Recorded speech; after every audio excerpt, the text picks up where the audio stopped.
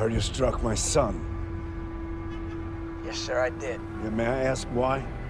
Yeah, well, because he stole John Wick's car, sir, and killed his dog.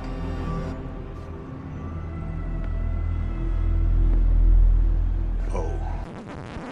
Okay, right on now. Let's go.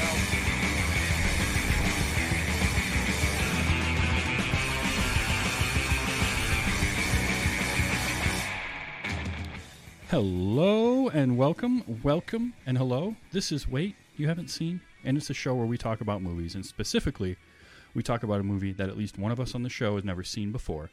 I am your host, Travis, aka TV's Travis. This is episode number 69. The movie that we watched this week is John Wick, and joining me, returning after too long away, is Monica. Hello, Travis. Hello. Thank you for having me. Absolutely. Don't think I didn't choose this episode specifically for the number. Oh, well, yeah. And also joining us, the person who had never seen John Wick before is Scotty. Scotty, how you doing?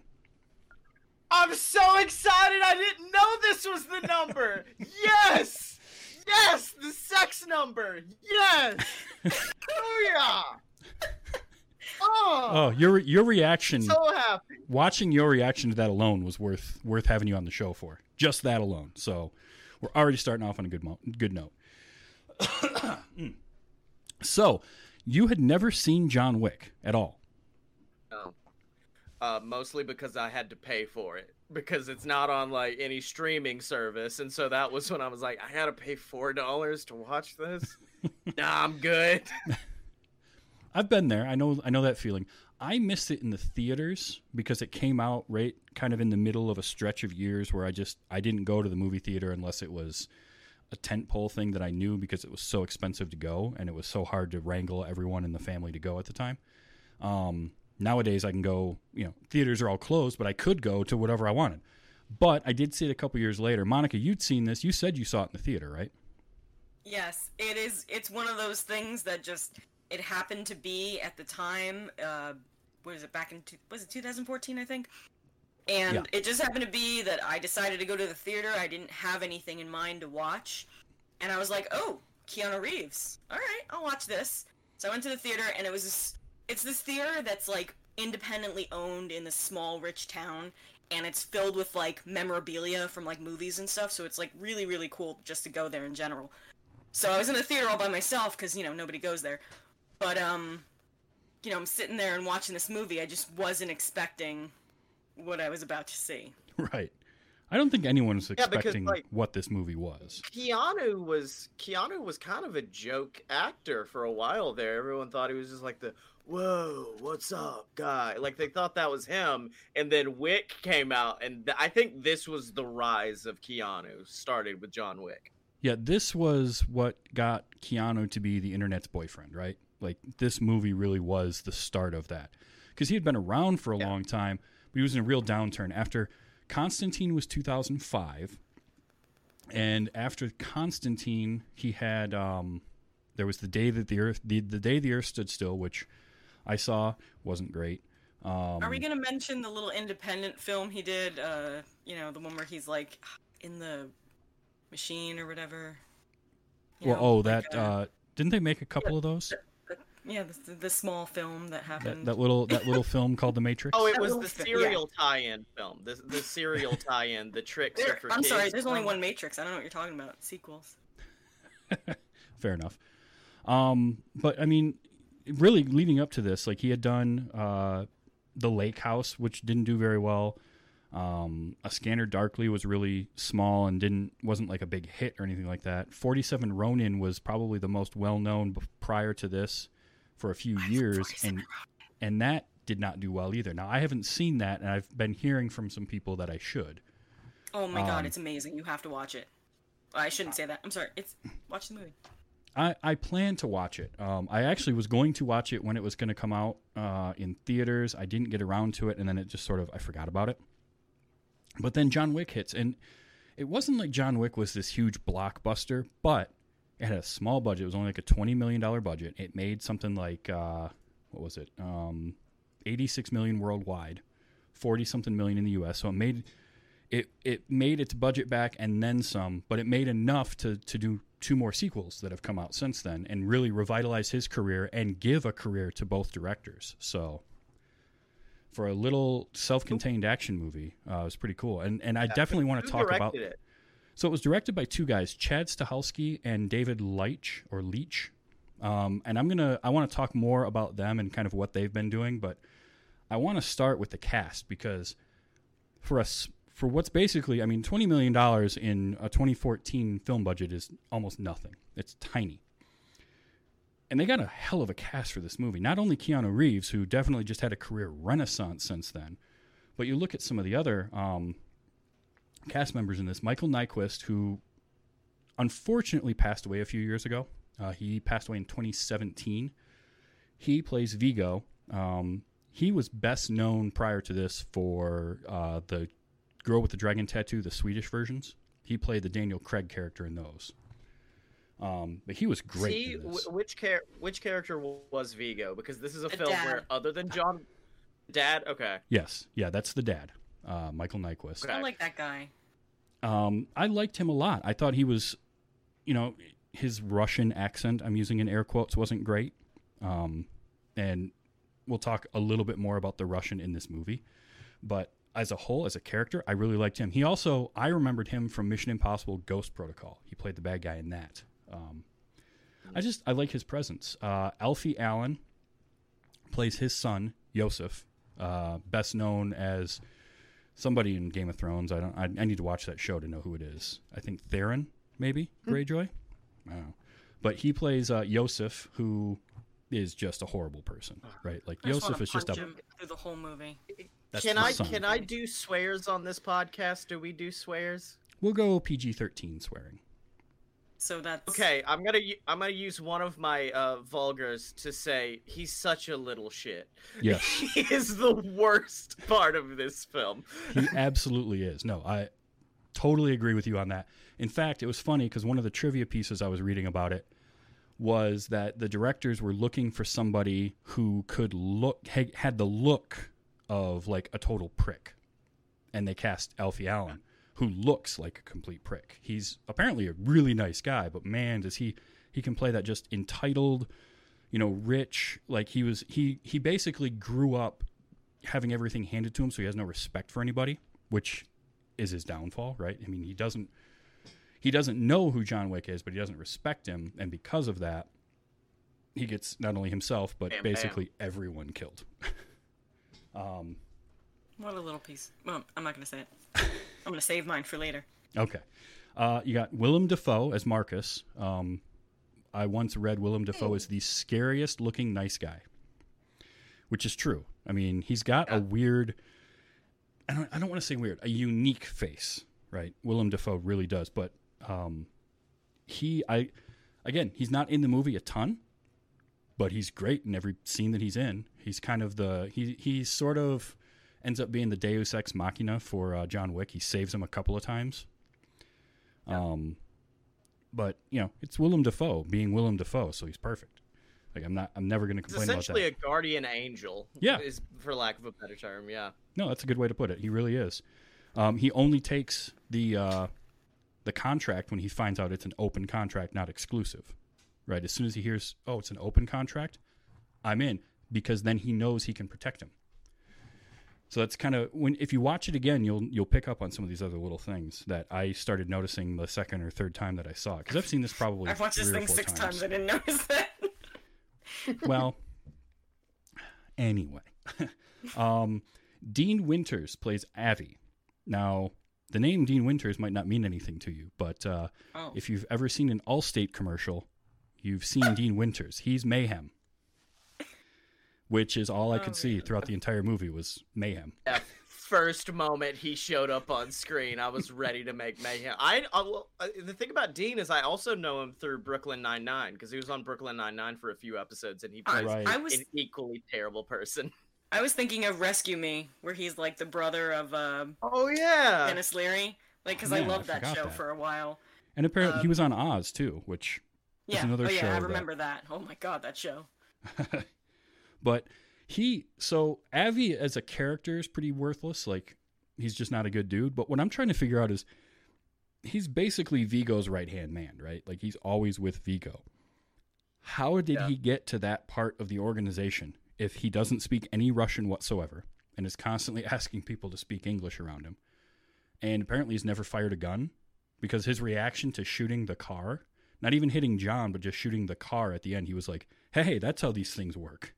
Like, it confused me. I think my note was literally, how long was Mayhem with Vigo to not know any Russian or have any ability with a gun, but he's his right-hand man? It has That's to be so like weird. money. It's got to be.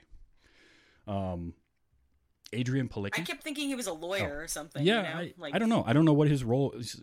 I don't know what his role was because he coordinated everything. Because Vigo tells him at one point, get a team together, and he asks him, well, how many guys? Well, how many do you have? Like, so he's obviously important. I just don't know how he got that position, not knowing anything. But who knows? You had Adrian Palicki as Miss Perkins. She did a lot of her own stunt work as well. Keanu Reeves did like 90% of the stunts in this are Keanu Reeves. He does almost everything himself. And Adrian Palicki did basically the same thing. She did all her own stunt work. And she's, not a big role again, but she's really good at it. And she's definitely the despicable person because she doesn't have any respect for the rules either. And that's ultimately This is my her first downfall. time seeing her in a film, and I was immediately like taken aback of, oh, badass, excellent. Yeah. I want to point out a note that I wrote down about Perkins. Perkins pissed me off. She just made me so angry the whole movie. From her, what she did. Well, You know what she did. It's because she doesn't, just like Yosef, she has no respect for the rules and for the order of this universe that they've created, this world. And because of that, you immediately don't like her, and it is her undoing, right? Because she broke the rules, that's what leads to her getting, executed at the end. But also, Oh my god, that scene, by the way, I was watching it first time going like, oh man, because like at this point of the film, I had kind of, because I'm not gonna say the film gets a little samey. Mhm. It does, like it doesn't have a plot arc. It has a plot canon of you know what's gonna happen. Boom. But so she comes in, and I went, oh no, there's gonna be a fight with her, and then I was thinking back to Burn After Reading.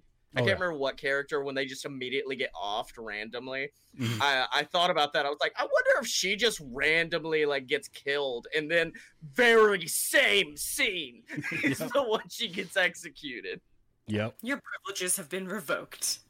Goodbye. And you're done.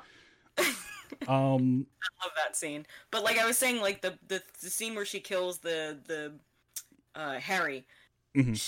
she didn't have to kill him. No, not at all. Like she was handcuffed. She could have stayed there and just did it after he left because he was about to leave, and she chose to kill him. And that makes her such a despicable person because he's just such a sweet assassin. Yeah. He's a kind and gentlemanly old assassin. No, and that's really the crux of the movie is about choices and the choices that get made and the consequences that come out of those choices. You're right. She could have very easily just waited for him to leave, dislocated her thumb, which every time I see that in a movie, I cringe. I can't help it. Slipped out of the handcuffs and gone out about her way. But no, she had to make it a point. She chose to take this guy out in a gruesome way. When because she had already broken the rules, so she just didn't care. Yeah. I would like to like to take a moment and go back to the scene you played at the beginning of the show. So yeah, I was actually getting to that because a little bit of stunt casting was John Leguizamo as Aurelio. So it's definite stunt casting because you're using John Leguizamo because he's recognizable and it's a 2-scene role, but God, he's so good. I don't know why. Like maybe it's because so much of his career was playing like these really manic, annoying, crazy characters.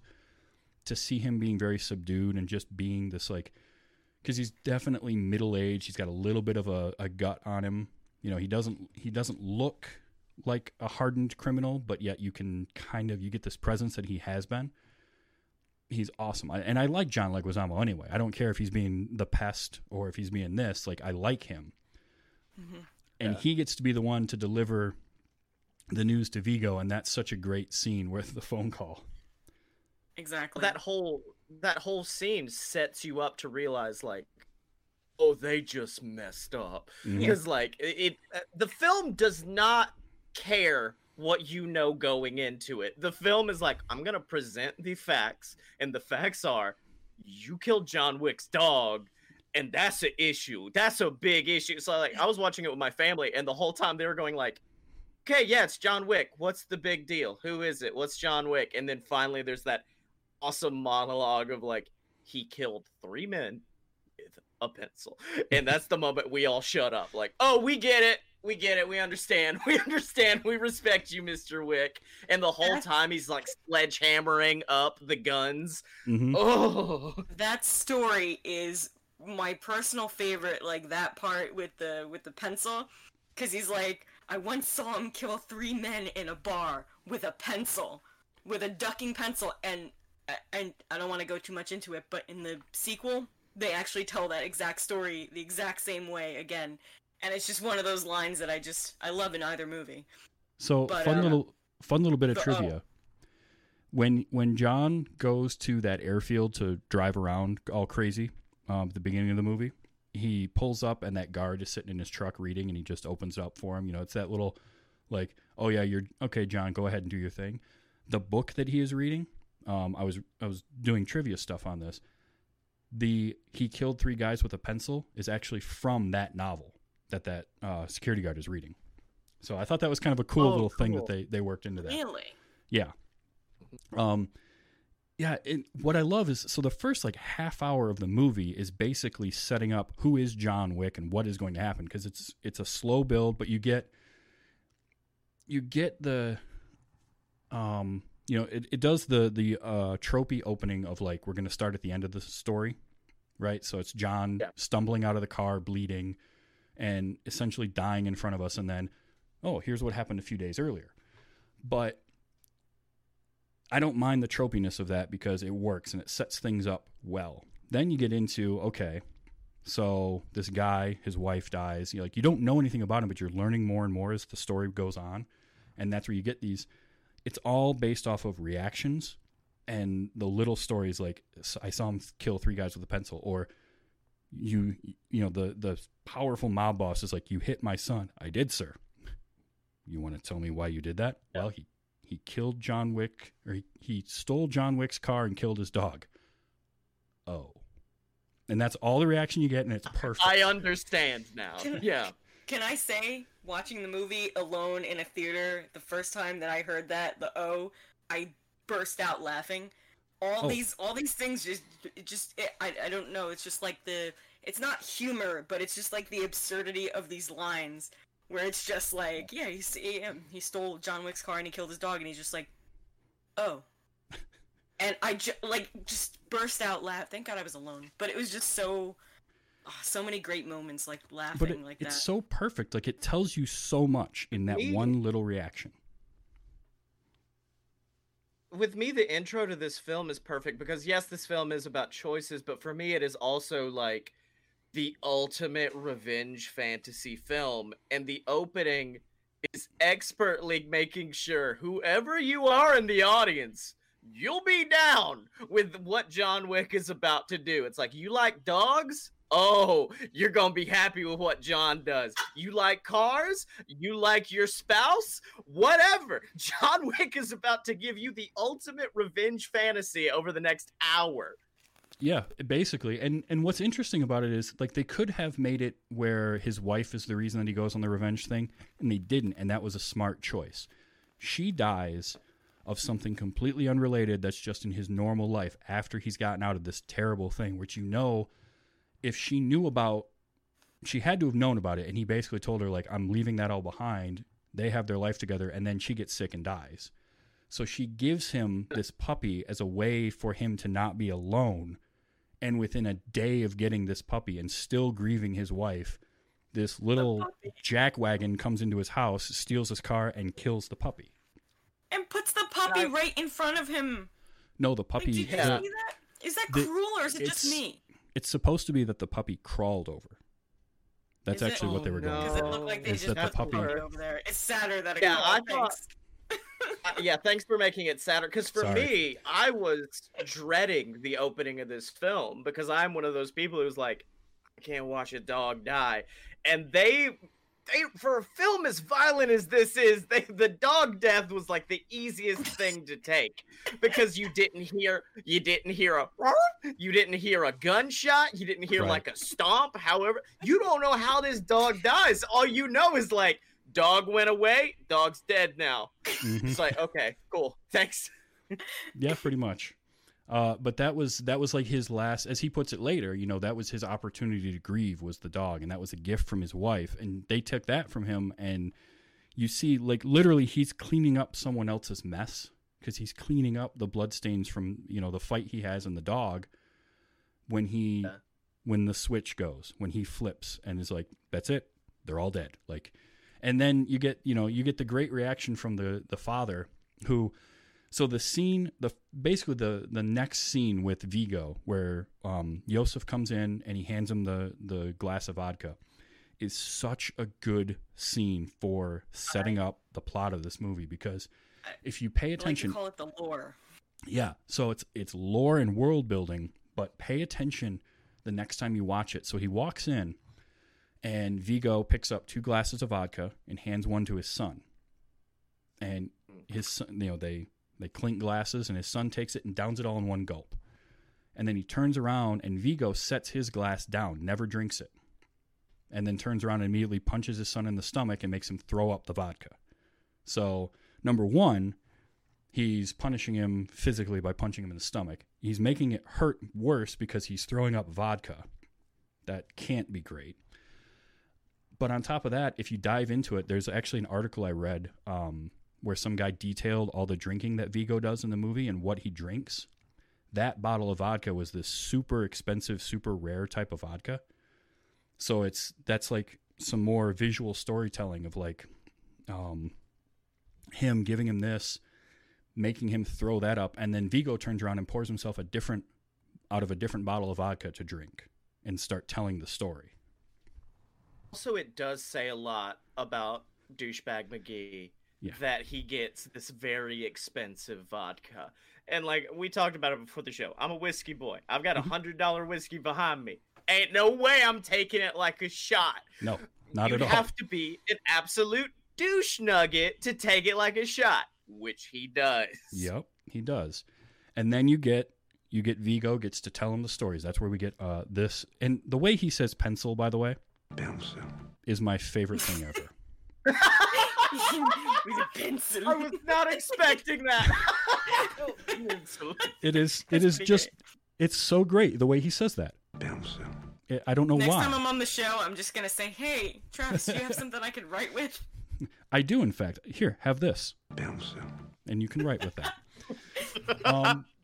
But he's telling the story about him, and then he basically just tells his son, he's like, you're not going to do anything about this because you can't do anything about this. He basically knows his son is already dead, and he can't stop John Wick. He's going to throw everything he can at it because it's his son and he's a father, but he kind of is already resigned to the fact that like it's going to ruin me, and I'm probably still going to lose my son, but I'm going to try, type of thing. So, because then he goes right into calling John to try and plead for it. And I do love that dichotomy of he's telling the story of John Wick as John is breaking through the concrete to get back to it, the remnants of his former life.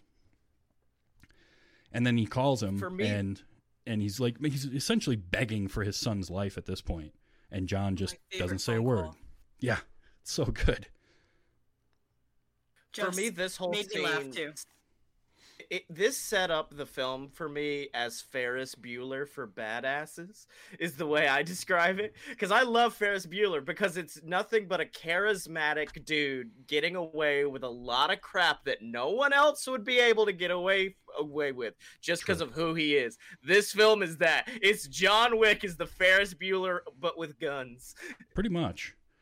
He is like it's not only is it like a revenge movie, but he is just unstoppable, insurmountable, and the whole Baba Yaga story and everything, how it's not just like everyone's like, oh, he's the boogeyman, and they're like, no, he's not the boogeyman. He's the one you call to kill the boogeyman. Exactly. Oh, it's such it's so great. That's even scary. Think about how scary that is. Yeah, if you I think, know. Well, yeah. But I love too. So you're right. John is like this singularly focused force of will. As I think he's that's basically how he's described by Vigo, and it's perfect because you really don't get any emotion out of Keanu Reeves through most of the movie. He's playing this kind of almost blank slate. Except for the one scene. Lines as well. Very few lines spoken by Wick throughout the whole film. Yeah, it's very true. And he has the scene in the church, or just after the church, where they capture him and they're holding him. They've got him tied up and all that, is like the most emotion you see out of him. And then he goes right back to this just stalking boogeyman killing machine. And it's Keanu Reeves is perfect for that. Because that's one of the things, it's his strength, I think, as a screen presence, is his ability to convey a lot, but also like be kind of a surrogate for the audience to sort of feel what his character is feeling. I don't know. It's hard to describe what makes him work sometimes. He's also a very tall, strong-looking. I'll say attractive. That's fine. Well, he man. Is. He's a big boy. When he's on the screen, I'm just like, "Oh, hi, Mr. Wick. How are you?" So it's something. Yeah. It's wow. Guess how old Keanu Reeves was when he made this movie? 46. Go ahead. 46 from Monica. Scotty? 54. 52. He was 52 years old when he made this movie. He trained for, I think it was 4 months, 5 days a week, 8 hours a day, doing the weapons and martial arts training to do this movie. So it was his full-time job was to get ready for this movie for 4 months, and it shows. That's how he can do 90% of his own stunts. Oh my God. All the driving he did, all the gun work that he did, the reloads, and it paid off because they were able to, that allowed them to not have to shoot like a traditional action movie with a ton of coverage and quick cuts and all of this stuff. They could do these long takes. That scene in the first fight in his house, when all the assassins show up, the end of it where he takes the guy out. Baba Yaga song over it. Yeah. And that end where he takes a guy out with a knife, that's like a 40-second or minute-long take of those two fighting in that little hallway there. Like, it's amazing. I just love, and so much stuff that they did to show how good John is, like where he's back-to-back on the wall and he knows somebody's on the other side of the wall. So what does he do? He ducks but shoots up, knowing that the other guy is going to shoot where he thinks he is and stay standing. Like, it's little things like that that were just so well done as far as the choreography and the stunt work. And you can kind of, once you know that the directors were former stuntmen themselves, it makes a lot more sense too, that they're able to really block this stuff out really well. The fighting. For me, sorry. Go ahead. Yeah. Well, no. Yeah, I'm going in on the fighting. Specifically, this film had this is a weird film to compare it to, but Baby Driver. Because in Baby Driver, every single motion matched a beat in a song. Yes. And this film was very firm on, like, if there's a gunshot, it's gonna match a beat in whatever badass music we're playing. We're just gonna throw it in there. And it's so, like, because the danger in a film like this is if you have a lot of gunshots and you want to play, like, cool songs over it, the gunshots are gonna interfere. They made sure to figure out exactly where to place each gunshot to make sure it fit with the musical theming. And that was my favorite part of the whole film, was just watching the guns go off, which meant like it's not just a matter of, oh, pull the trigger right now. It's, oh, pull the trigger now, which means this actor has to be here, and then that means the blood pack has to go off at this certain time. Like, so much had to go into each individual scene to get it to line up with this music. Oh, absolutely. No, it's phenomenal the way they did that. And even little things like John would shoot someone to disable them and then come back to it in a second. So like he hit somebody in the leg and disable them and hold them down while he shot somebody else and turn around and finish this guy off. Like, it was just this brutal efficiency that he had to his style.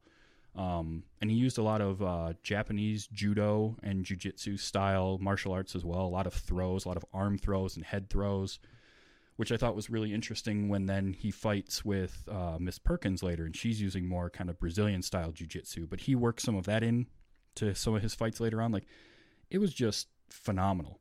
All the stunt work in this was great. And so many moments where I'm cringing. Sorry. Oh, there's moments where like it's visceral when he gets thrown off that balcony and lands on his back, like, you know, and they do a little bit of a camera shake as he hits. Like, it's just so well done and so well blocked out. And you're right, like it's a dance that has to be done between the stunt performers and Keanu. You can tell that they've all worked together. And what were you going to say, Monica? It's probably some of the best action sequences I've seen in an action movie, and that's saying something. I do like action movies, but if I'm like, I am a huge fan of this series. Like, really, I own this one and the second one, and the third one eventually I will. But like, I love these movies. Like, when I'm in them, it's just it's like cathartic, you know, like you were saying before about the revenge thing or whatever. Like, it is that, but it's also like just the ass kicking. And can I say that? Is that all right? That's fine. In the movie, it's just so like it grabs you. No, it really does. And having your main star be able to do so much of his own stunt work, and having stunt team that's worked together for a while, and a director, or actually in this case directors, who come from a stunt performer's background and have worked with these people so much, you can do more in camera and you can do more long takes, and you don't have to have this frenetic coverage style that got really popular with the Bourne films and kind of that mid-2000s style of action film. This really brought it back around to a lot more like steady camera placement, and you can see what's going on and you know where everyone is in relation to each other. And it makes it more interesting to watch, and you're able to invest more in it. And it shows off how much of a badass your main character is. Yeah. And I was wondering, because there was a film that I haven't seen. I saw a bit of it, and it was absolutely ridiculous looking. But it had the fighting style that I thought about for this film, and it's called Gun Fu. And it was Matrix made it popular, but then there was a film called Equilibrium with Christian Bale in it, and they talked about gun kata, which is like specific ways to hold guns, so that way you're also, not only are you working offensively, you're working defensively. And it looked ridiculous in that film, because at one point Christian Bale's just standing in the middle of some people shooting, but like weird. It looked ridiculous, but this film was able to take that concept and make it something actually good by combining that thought, but with actual judo, actual jiu-jitsu, and make something great. Yeah. And just Keanu's ability to move with the weapons and switch realistically, and them doing things like he knows properly how to reload his pistol. So we're going to have that whole take. Like, he hits a guy, runs out, unloads, reloads, racks, and shoots the guy again, and it's all in one take. It's all in camera. Like, it gives there's something about that just feels better when you're watching it, in terms of like, this feels like I'm actually watching somebody fighting as opposed to a movie. It's less Hollywoodized at that point and more kind of realistic to see that, or to see him moving along with the rifle and then realizing I'm getting into close quarters, the rifle's not going to do me any good, drop the sling on that and pull my sidearm, use that for a little bit. You know, just his ability to, you saw all his training, and that's, I really appreciate that. because it makes it feel more like, okay, this character is really capable of doing these things, as opposed to, oh, there's the stunt guy, oh, this is obviously stunt work. It's all stunt work. It's just all Keanu too. So Phelan says, I'm still waiting for the live action movie of Gunsmith Cats for great gun action. I don't know that one, so. I mean, is that like cats with guns fighting? I'm assuming it's an anime of some kind. So probably. There was a couple other actors I wanted to mention we didn't talk about. Also minor roles, but Ian McShane plays the character of Winston. He's the owner of the Continental. Ian McShane. I love him. Ian McShane is always a win. Great. He's awesome, and he gets to just have fun being like the guy that basically runs everything. Funny thing was, originally that was going to be played by Jason Isaacs, and I don't know the story of how Jason Isaacs ended up not doing it, but they got Ian McShane, which is in no way a step down, in my opinion. I love both of them, and I could see Jason Isaacs playing that character. With Ian McShane, I constantly forget Ian McShane's like not American, because my main source of McShane in my world was Hot Rod, where he just plays this grumpy old dad through the whole film, and then I saw him show up and like this beautiful accent come out of his mouth. I'm like, what? You're Rod's dad. Why are you here? I also love the fact that he's the only one in the movie that refers to him as Jonathan, as almost this like fatherly approach to talking to him, and that was a nice little. One. Who else calls him Jonathan? The bartendress. She calls him Jonathan. It might just be the people in the hotel or something, but like when she called him that, I was like, oh. Well, okay. Although the hotel manager, Lance Reddick, just refers to him as Mr. Wick, which, by the way, Lance Reddick is the other one I love. I loved him in Fringe a ton, so it was really cool to see him in this.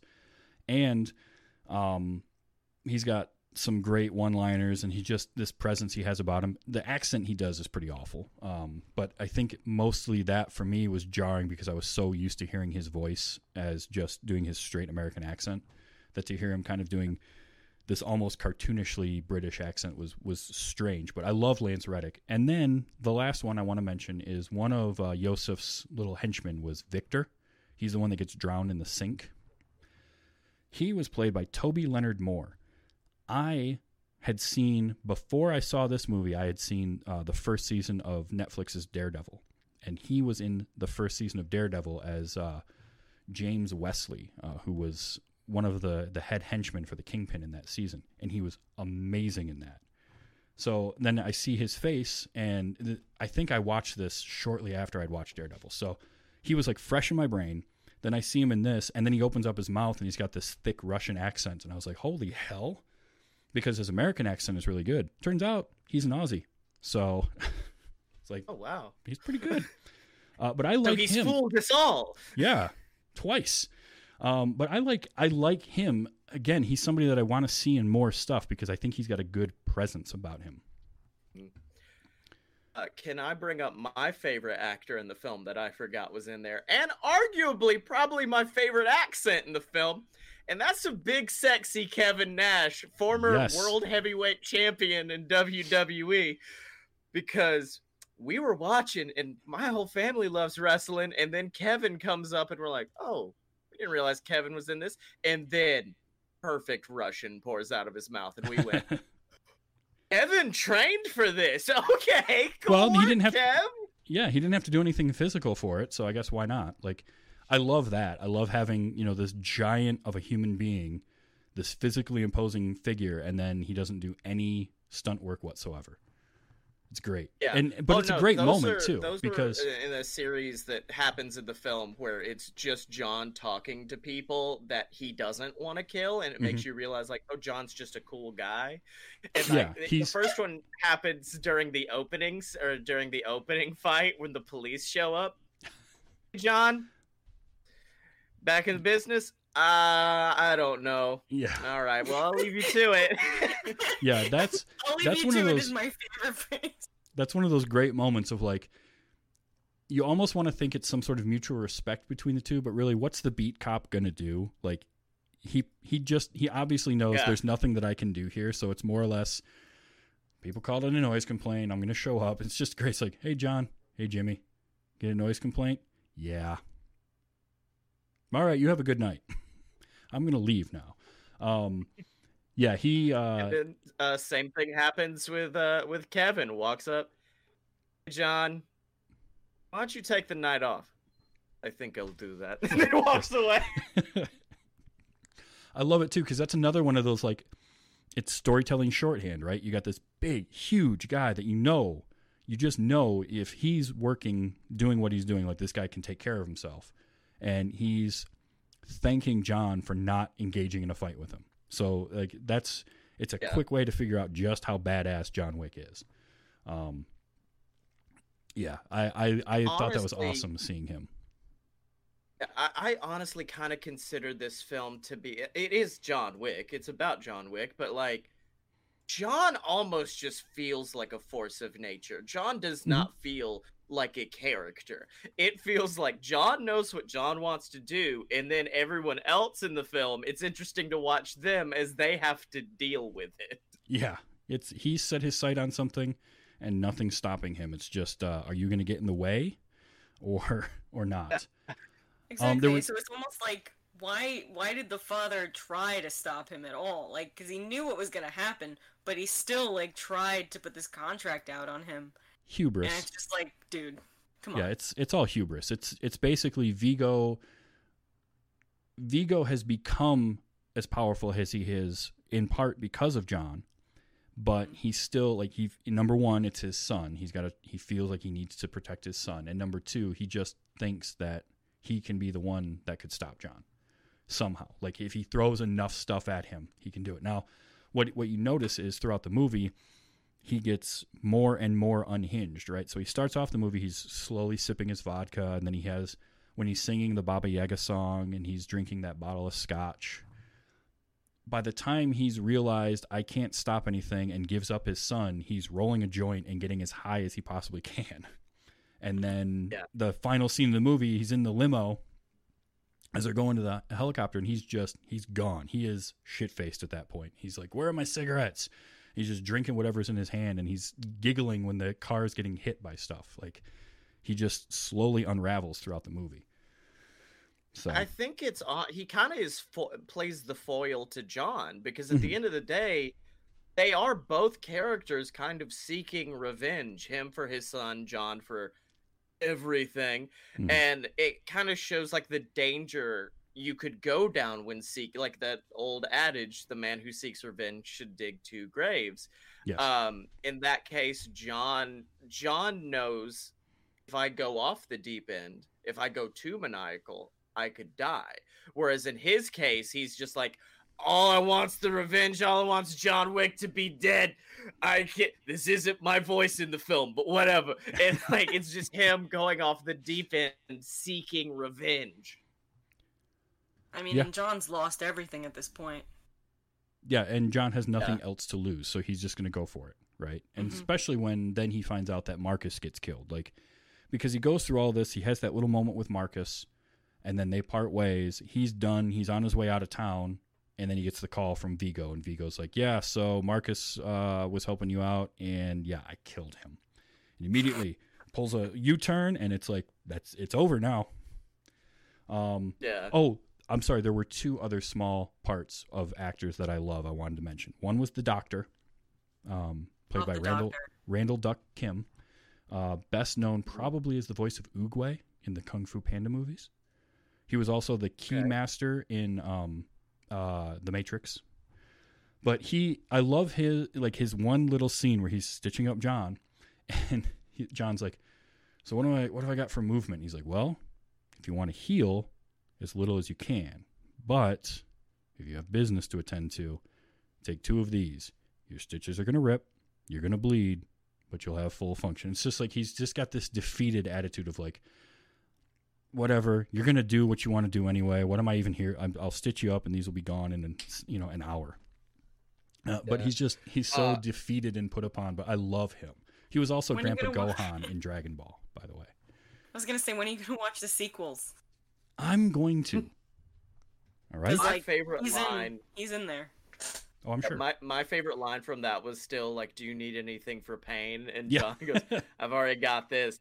And it was just because the whiskey nerd in me knew that's a real good brand of whiskey they were drinking. They had some like the minute the bottle came on, me and my dad both at once went Blanton's. Yep. Like, yeah, go John. I know nothing about whiskey.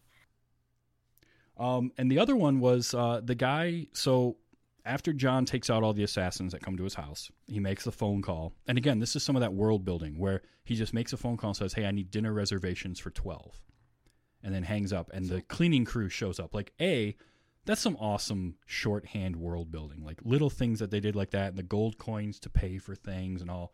Mm-hmm. Then the character of Charlie shows up, and it's David Patrick Kelly. Now, David Patrick Kelly, I know mostly from two things. I know him from The Crow, because he played T-Bird in The Crow, and I love that movie. And for this. Warriors, come out to play. That's probably the thing he is most known for, is that. I've never seen either of those movies. You haven't seen The Crow? Yeah, or The all right, Warriors. well, we'll have to have you back for The Crow. Crow is killer. Yeah, I had an ex who loved The Crow and just.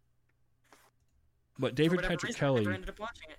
Yeah, David Patrick Kelly is one of those actors who I always see in a supporting role, or he'll have like a cameo role, or he'll show up on a TV series for one episode. But he's always awesome. Like he's just always great in everything, and it's memorable. And I don't know if it's because his voice or the fact that he's a tiny little person, because he was in Commando. He's Sully. He's the one that Arnold says, you know how I said I'd kill you last? I lied, and drops him off the cliff. But he's like 5'0" and standing next to Arnold, who, Arnold's 6'1" maybe back then. But it's just, I just love, well, he's not as tall as he used to be. That happens. But Yeah, I I know. love David Patrick It's Kelly. so So I funny. had to mention it. I like how you have to talk me out of laughing. Like, no, that's not funny. You stop it. Well, no, it's still funny, but overall, like it's just a solid cast all the way through. To put actors of the caliber of Willem Dafoe, of Ian McShane in these roles gives them more weight, and it helps to build, because they did a lot of like simple world building in this that wasn't all exposition. Even a little thing like when John first gets to the hotel and he puts the gold coin down, and you see the hotel manager pick up the gold coin and put it in his pocket, which I thought was interesting. Like he doesn't put it; it's not part of the hotel. That's paid directly to him. He puts it in his pocket, and that ends up paying off later because he's in the good graces of the hotel. By the way, the hotel, the establishing shot of it, I love that building. The Flatiron Building, that triangular shaped one in New York that gets used in just about any movie set in New York. Yeah, it was the Daily Bugle too, wasn't it? Yeah, it was the Daily Bugle. It was in The Usual Suspects. I actually walked past it when I was in New York last December. I made my way down there and kind of walked around that building just because it's such a cool looking building. So I love the fact that they use that for so the many cool Continental. buildings in New York. That's true. It's very, very true. So yeah, just a good cast. Now I had mentioned that there were two directors for this. The two directors, Chad Stahelski and David Leitch. I know I'm not pronouncing it right. It's Leitch. I've heard Leitch. I've heard Leitch. They both got started as stunt coordinators, stunt actors. Chad Stahelski was actually Keanu Reeves' stunt double. All the way back to, or maybe it was David Leitch that was. No, David Leitch was actually a stunt coordinator for Seventh Heaven, of all things. But he Wait. We need to talk about this. What stunts were they doing? I don't Seventh know. Heaven? I really don't know, but I know Church stunts? must have been. Must I have don't been. understand. But he did stunt work in Blade, Fight Club. He was Brad Pitt's stunt double. He was in The Mexican, The Score. He did some stunt work for Scrubs. They had a little bit of stunt work in that, I guess. Daredevil, Matrix Reloaded. all sorts of stuff. So he's been a stunt coordinator and a stunt man for a long time. 82 stunt credits, actually. This was his directorial debut. Chad Stahelski, same kind of deal. He's got 70-something stunt credits. He was stunt double for Neo in The Matrix. He was in Wild Wild West, Ghost of Mars, all that kind of stuff. This was his directorial debut. Only one of them actually got a credit as director, and that's because of the Directors Guild of America only allowing one credit per movie. You can sometimes get an exception. The laws of the guilds are ridiculous. Yes. And occasionally you get exceptions to it. They weren't able to. So what they did was they gave Chad Stahelski the director's credit and David Leitch the producer's credit. But they both directed, they both produced. And Stahelski voluntarily said, don't credit me as a producer. That way they both got their own separate thing. But it was a team effort. Now, they've gone on to... Stahelski did John Wick 2 and John Wick 3, and he's working on apparently a John Wick 4. Oh, but hell yeah. He's also working on, and I just read an article about this last week, a reboot of Highlander. So, and he says that it is still in, he hasn't given up on it yet. They're still working on it, still working out details for it. Monica knows how much I like Highlander. I have another show dedicated to Highlander, the series, that I do weekly on Monday nights. I love it that much. Highlander? Yeah, I know. Weird, huh? Yeah, I don't know if they'll make it. If they'll do a reboot. I mean, there can be only one. Yeah. Except there's a sequel. Except there's 5 so far. There's a terrible sequel. Okay, there's 4 so far. I don't count the 5th one. No, I am actually excited for that because number one, I'm really interested to see his visual style of directing in the Highlander universe, and I want to see an updated version of Highlander, a reboot like that with some more modern technology, because really the last true concurrent setting Highlander thing we got was Highlander Endgame, which was in 2000. So it's been 20 years. With the prevalence of smartphones and cameras and all the technological advances we've had in the last 20 years, I'm really curious to see how they can do a story like Highlander set in a world like ours, which is bathed in, cameras and video feeds and all of this, and how somebody could survive for however long it is and nobody know that they're immortal. So I'm really interested in that, and that's coming up from him. Roosterbat is wondering where I read that. I'll find the article and I'll send it to you. Because he definitely said, he's like, look, we're in the middle of the pandemic, but we're still working on Highlander. And he's apparently working on John Wick Chapter 4 as well. And some TV stuff. One that I'd never heard of before called Sandman Slim is one that is announced with him. I guess that's a movie. So yeah, that's coming up. So here's the thing. Yeah. If I was immortal, Mhm. I would keep traveling from town to town, city, country, whatever. I would keep moving. Yeah. I would never stay in one place more than 20 years or something. I think that's the way to do it. It is. Would you fake a death in each land, though? I just leave. Because I'm always going to look, I assume, my age. Yeah, Yeah. but that's why I think I would have to fake my death. That way, now I am the Baba Yaga going from town to town. Well, if you haven't seen the original Highlander movie, what he did was he would fake his death and then assume the identity of a child that was stillborn and take that identity and that name and move through the years that way.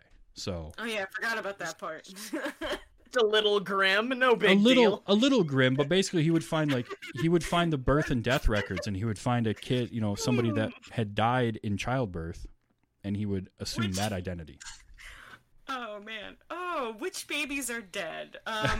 Yeah, that's a little The Highlander story. Yeah, but you know what? After 450 some odd years, do you really care anymore? I mean, birth and death is kind of something you've seen a lot of at that point. See, but you go either one of two ways when you're immortal. Either you go like nothing matters, or you go the other way where everything does. So True. I like to think that everything to me would matter because I get to see it all. And I'd be like all emotional and picking flowers and stuff. Well, I'll tell you what. In a couple of 100 years, when you're still alive, you can tell us how it's going. Yeah. Well. Who?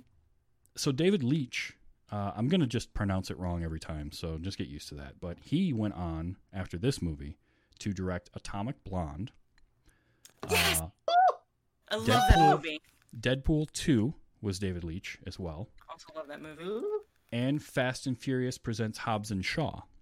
So Okay. Yes! Oh, You seem this excited. movie.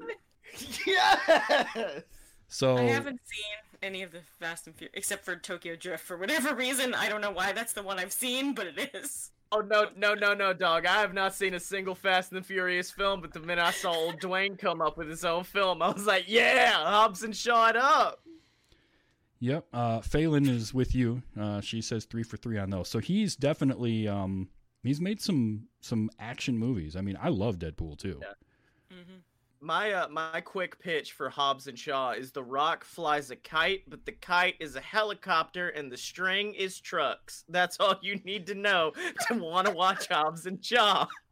Yeah, I mean Okay, I that's might really actually all you watch need. this now. That I do need to sit down and just shut my brain off and watch that movie. Like, don't think, because my problem with the Fast and Furious movies was after I saw the first one, and I was like, okay, it's a movie. I kept seeing stuff on all the sequels, and it was one of those where I'm like, how much suspension of disbelief do I have in me that I can keep watching this? When I watched a breakdown of the runway chase at the end of, I think it's Fast 5, where somebody did the math, and based on how long the scene is and how fast they're traveling in the plane, the runway needed to be like 250 miles long or something like that because of how much time they spent. It was something ridiculous, or it was like 10 miles of runway or something. But it was just, I'm like, oh man, do I have enough suspension of disbelief to enjoy these movies? But I think at a certain point, it's gone way past 11, and Hobbs and Shaw is that. If he's flying, if the kite is a helicopter and the string is trucks, you have my interest. Yes. It's just, I love Buck Wild films, and Hobbs and Shaw is most certainly that. And then if you get a bunch of Jason Statham and The Rock talking crap about each other, oh, I'm in. I'm right there. Yeah, you're not wrong. Plus, it's got Idris Elba, doesn't it? Yeah. Who plays the absolute antithesis of everything that film is. Because the film is goofy and weird and crazy, and Idris is very just, I'm Idris Elba. I'm a cybernetic human being, and I want to kill everybody. That's I'm actually like, okay. probably I perfect. liked it because... No, shut up. I like it because this was the first time also I saw a film in that genre. This is still a John Wick podcast, by the way. But it's the first time I saw a film in that genre, an action film where they were like, all right, and at the end, we're not using guns. None of the good guys use guns at the end of that film. And I was like, yeah, I can get behind that. It's interesting. Well, okay, so I can bring that back to John Wick then with the final fight in this, right? Because he's been mowing people down throughout the whole movie with predominantly pistol and that rifle. A few kills with his bare hands and a knife, but at the end they have their good versus evil battle on the cliffside in the rain type thing. And he even says no guns, and he throws his gun away. And I like that they do all that and they kind of give this build up, and then the fight is super short because obviously John is just going to destroy Vigo. Vigo is not a physical match for him at all. I guess there was originally a cut of that scene that was longer. Then the directors were like, you know what? This doesn't work. He shouldn't be physically imposing to John at all. John should just kick his ass and it'd be over. And so then Vigo, he has to resort to the knife though. He has to almost cheat. Yeah. I will say we have skipped past a part. The only part of the film that I felt that was unsatisfying is the death of Douche Nugget, because that was just that's where I was going. Pop, and then it's done. It was so quick. It was just we've been waiting this whole movie for you to kill Douche Nugget, as you said, and you get to it, and it's just I didn't even. That's it.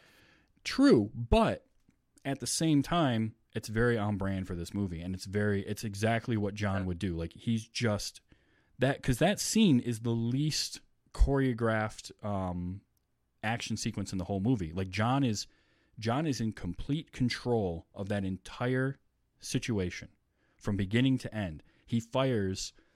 So there's an infographic somebody made of the kill count of this movie for John Wick, and that scene, he fires 7 rounds, he kills 6 people, and he hits with 7 rounds. That's it.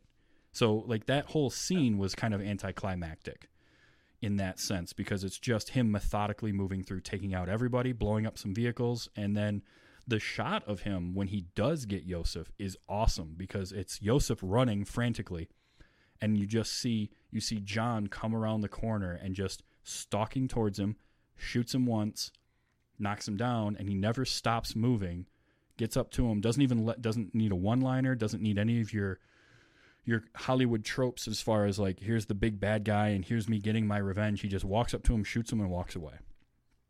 So I get from from your traditional action movie stance, like it's very much a letdown, but it's perfect for who John Wick is.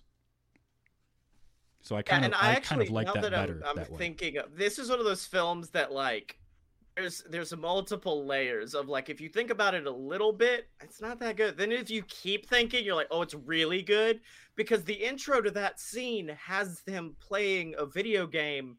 It's nothing but bullet hell, madness, chaos, basically what we're programmed to want. Mm-hmm. And then the film goes, no, that's not how it would have actually happened. It actually happened like this. Boom, boom, boom, boom, you're dead. Yep, exactly. Also, a fun little Easter egg if you watch it again. If you pause it on the screen where it's showing his video game, his character name is Neo. I thought that was pretty cool. That's adorable. Come on. Yeah. Like, imagine, like, that guy who did that probably was like, I love Keanu Reeves, and I'm going to name my character Neo. Yeah, That's it was awesome. so sweet. So, no, I like that. Yeah, no, I overall, like, it's interesting because each action sequence, and I've talked about this in other episodes of the show where we've done action movies. Each one has its own feel, not only rhythmically but visually too. If you when you watch it again and pay attention to the color palette that they use, because you get a lot of John is always in blues and like blue and green, and then you get when he goes to the Red Circle nightclub. And there's shots where somebody will move from red light to blue light and then get killed by John. Or John will move from blue into red, and he has trouble with the fight and it takes longer than it should have. Or he gets shot and it becomes purple. And just all sorts of stuff like that. Like the color use in this is really great. And then there's the scene in the bar at the Continental where it's all 4 colors. There's reds and blues and yellows and greens all over because it's everybody. It's just really cool the way that they do stuff like that. And you get Marcus's character is almost always getting backlit and has almost like a halo glow. You mentioned him being a guardian angel, so it kind of fits with that. Oh yeah. There's just little things like that I think it's. You're right. This is a movie that on its surface is just a dumb action movie, but the more you think about it, the more like there's some substance here that's really cool. The way I described it in my notes is this is a passive film. Like when I studied music, they were like, oh, there are active pieces of music that you have to really pay attention to in every single bit. And then there are passive stuff, which is like AC/DC, just play it in the background. This film is perfect to put on in the background of a party because you can just walk away, then come back and be like, oh, cool, he's at the bar now. And then come back. But anytime you come back, you're not confused. You're just like, this is awesome. This is a very, very good moment. And I know earlier I said it was kind of guilty of not having an arc. I made that note right before because you talked about the film being about choices and the consequences of it. The biggest narrative arc of the whole film comes from when John finally gets sat down. And it is, of course, the greatest scene, which is I'm thinking I'm back. That scene, but when he's looking at him and he goes, your wife died because of the life you chose. That was the moment I went, oh, okay, all right, yeah, no, now the film's hooked me. Because that was the moment of, and it's perfect manipulation because that's obviously not why she died. She had a disease or whatever. But it's perfect manipulation for the people in that world to say, you can't leave, you can't leave, you can't leave. Look what happens when you leave, even though it's like just perfect mental manipulation playing in that one moment. Oh, absolutely.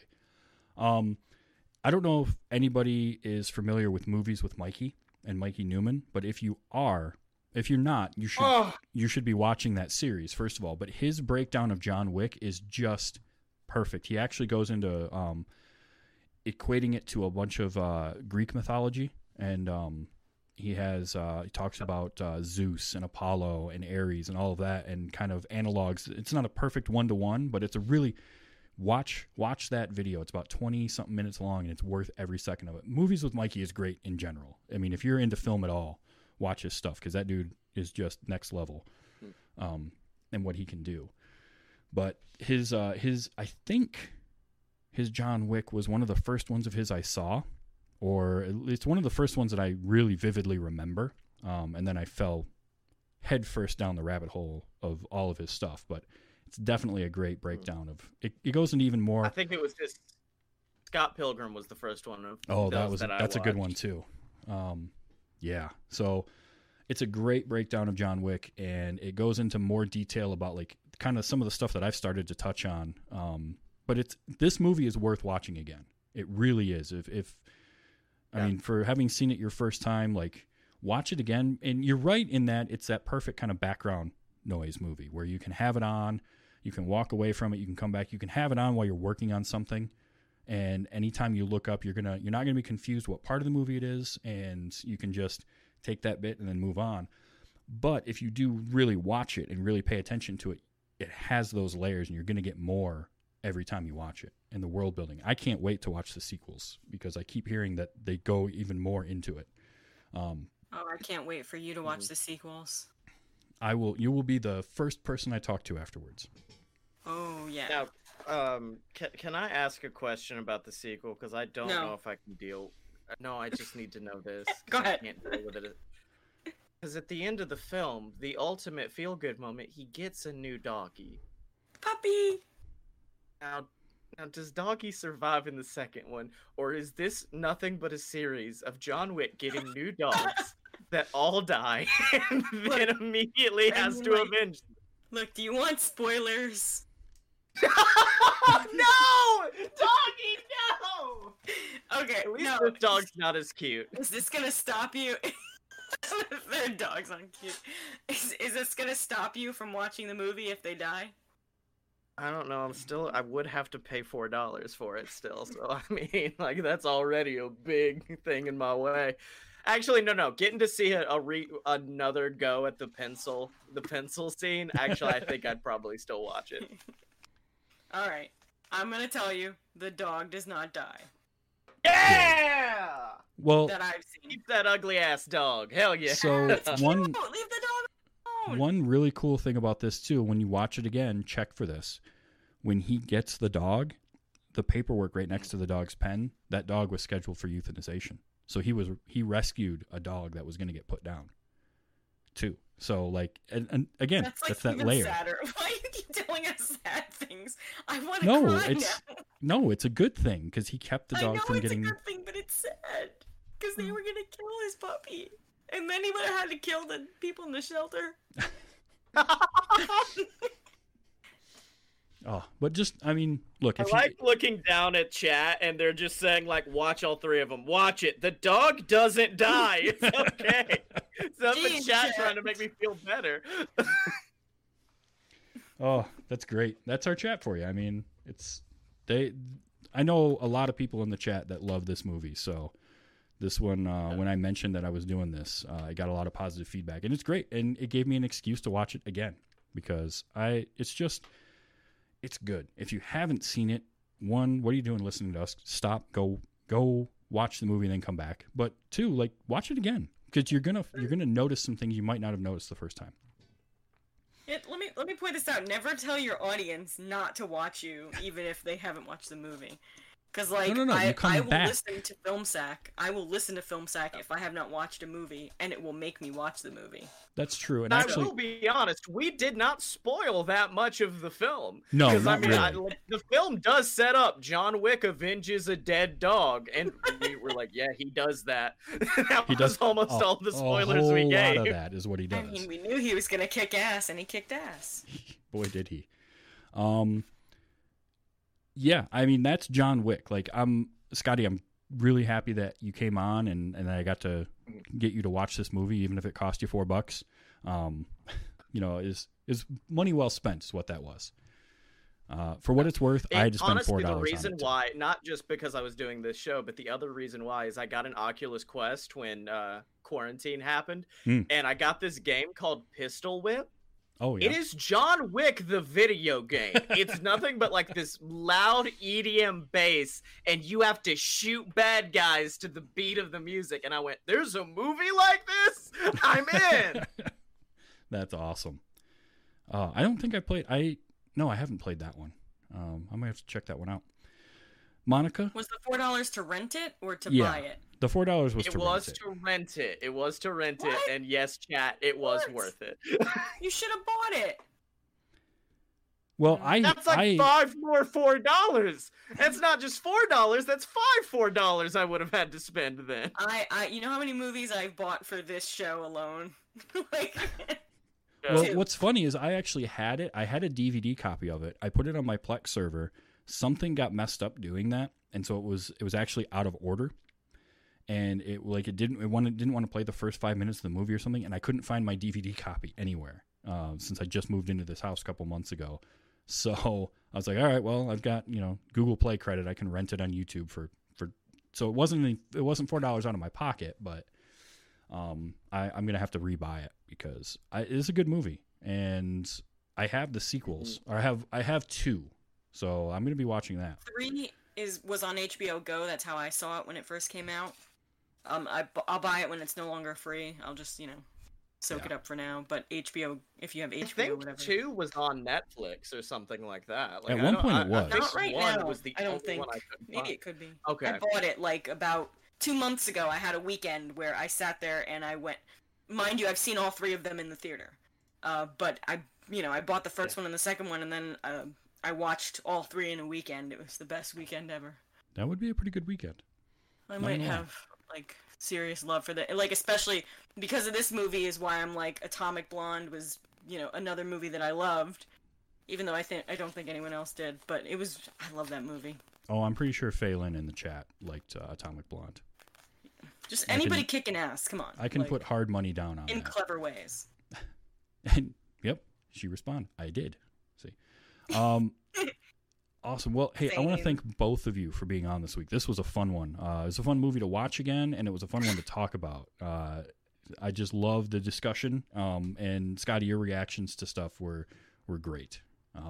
Finding out that Kevin Nash was in this, and then that David Leitch directed Hobbs and Shaw, which I didn't know prior to today. So that was new for me too. But yeah, I want to thank both of you guys for coming on. This was a ton of fun. You're both welcome back anytime. So, yeah, Oh yeah. Monica, I feel we're like gonna Scotty we're should gonna have have like you. a special window on every episode where you just see his reaction to things, and that's it. Like, Wait, can we do like a reversey? Like you guys watch Hobbs and Shaw, and I get to come on and be the host. Like, well, No, that we can do that. Honestly, I'm willing to do it. I just have well, to find it somewhere. You're going to be coming on for The Crow. Sorry, you've already tipped your hand there. Shit. oh yeah, The Crow was the other one. Yeah. Because The Crow is a movie that means a lot to me just based on when it came out and how old I was when it came out. So, but the fact that you haven't seen that yet, and I think it's one you're going to like. I hope, but I guess we'll find The out. Crow to me is in those same type of films like Scarface and Fight Club, where it's a great film. But then there are people who like it a little too much, and I'm Yes. like, no, Mhm. no, stop. Yeah, I exactly. like Fight Club. If you are listening to the show for the first time, we do record Sunday nights, twitch.tv/TV's Travis, 8 p.m. Sunday nights. Monica doesn't like the 8 p.m. Sunday night, but I'm sorry. That's just the time slot I've got. I also have a show. I have a show I mentioned earlier. It's called Let's Watch Highlander. It's where me and my friend Audie Norman are going through Highlander the series, episode by episode. We are 2 episodes in. We are off this week as Audie's out of town, but we are going to be on the 3rd episode of it. I love the series of Highlander. It's so cheeseball. It's great. It's 90s TV. That's all you need to know. 90s hour-long drama. This show is available on all the podcasting platforms. So anywhere that you do podcasts, you can find this show. Now, Scotty, have you got any projects or anything that you want to talk about? Oh, man, so many. I do 7 podcasts. You can find them all at aloadofpurebs.com. I'm working on a brand new project that I've not talked about with anybody yet, but it is basically going to fulfill all of my podcasting dreams. So if you want to keep hearing about that, find me on Twitter at ScottyMo. And if you have a podcast, let me on it, because I'm trying to break the world record for most podcast appearances by a single individual in a single year. I'm up to 145, I think, right now. So, come on, let your boy on. That's impressive. 145 different shows. Oof. I'm tired just thinking about that. Now I feel less impressive going next. Well, Monica, Thanks, what have you got you're working on? If you like D&D, I'm on a little D&D podcast called Feats of Fellowship. It's over on the Spazbot Studios network of podcasts, and we stream it live every other Tuesday at 10 p.m. Eastern. And, that's this Tuesday, so, check it out or whatever. It's my first time playing D&D, so I'm a complete moron, and it's really funny. Oh, but it's fun. I like watching those. Yeah. Well, once again, thank you both. This has been a ton of fun. Now, next week, I got to find my notes here. Because I have, what is it? It's a good one next week. Next week is Idiocracy, which I have not seen before. Or no, I'm sorry, I have seen. I saw it. I saw it a few years ago.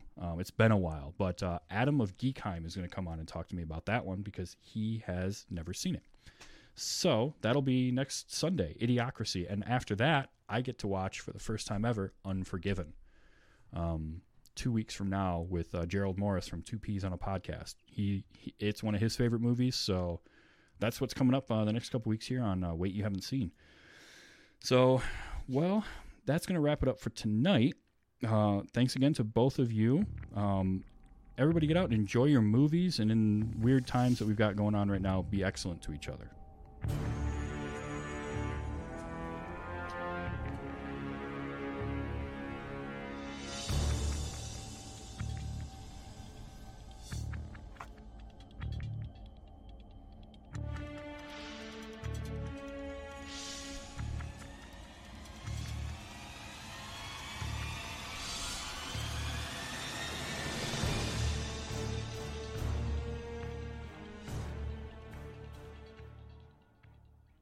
I'm sorry to say that no one's that good.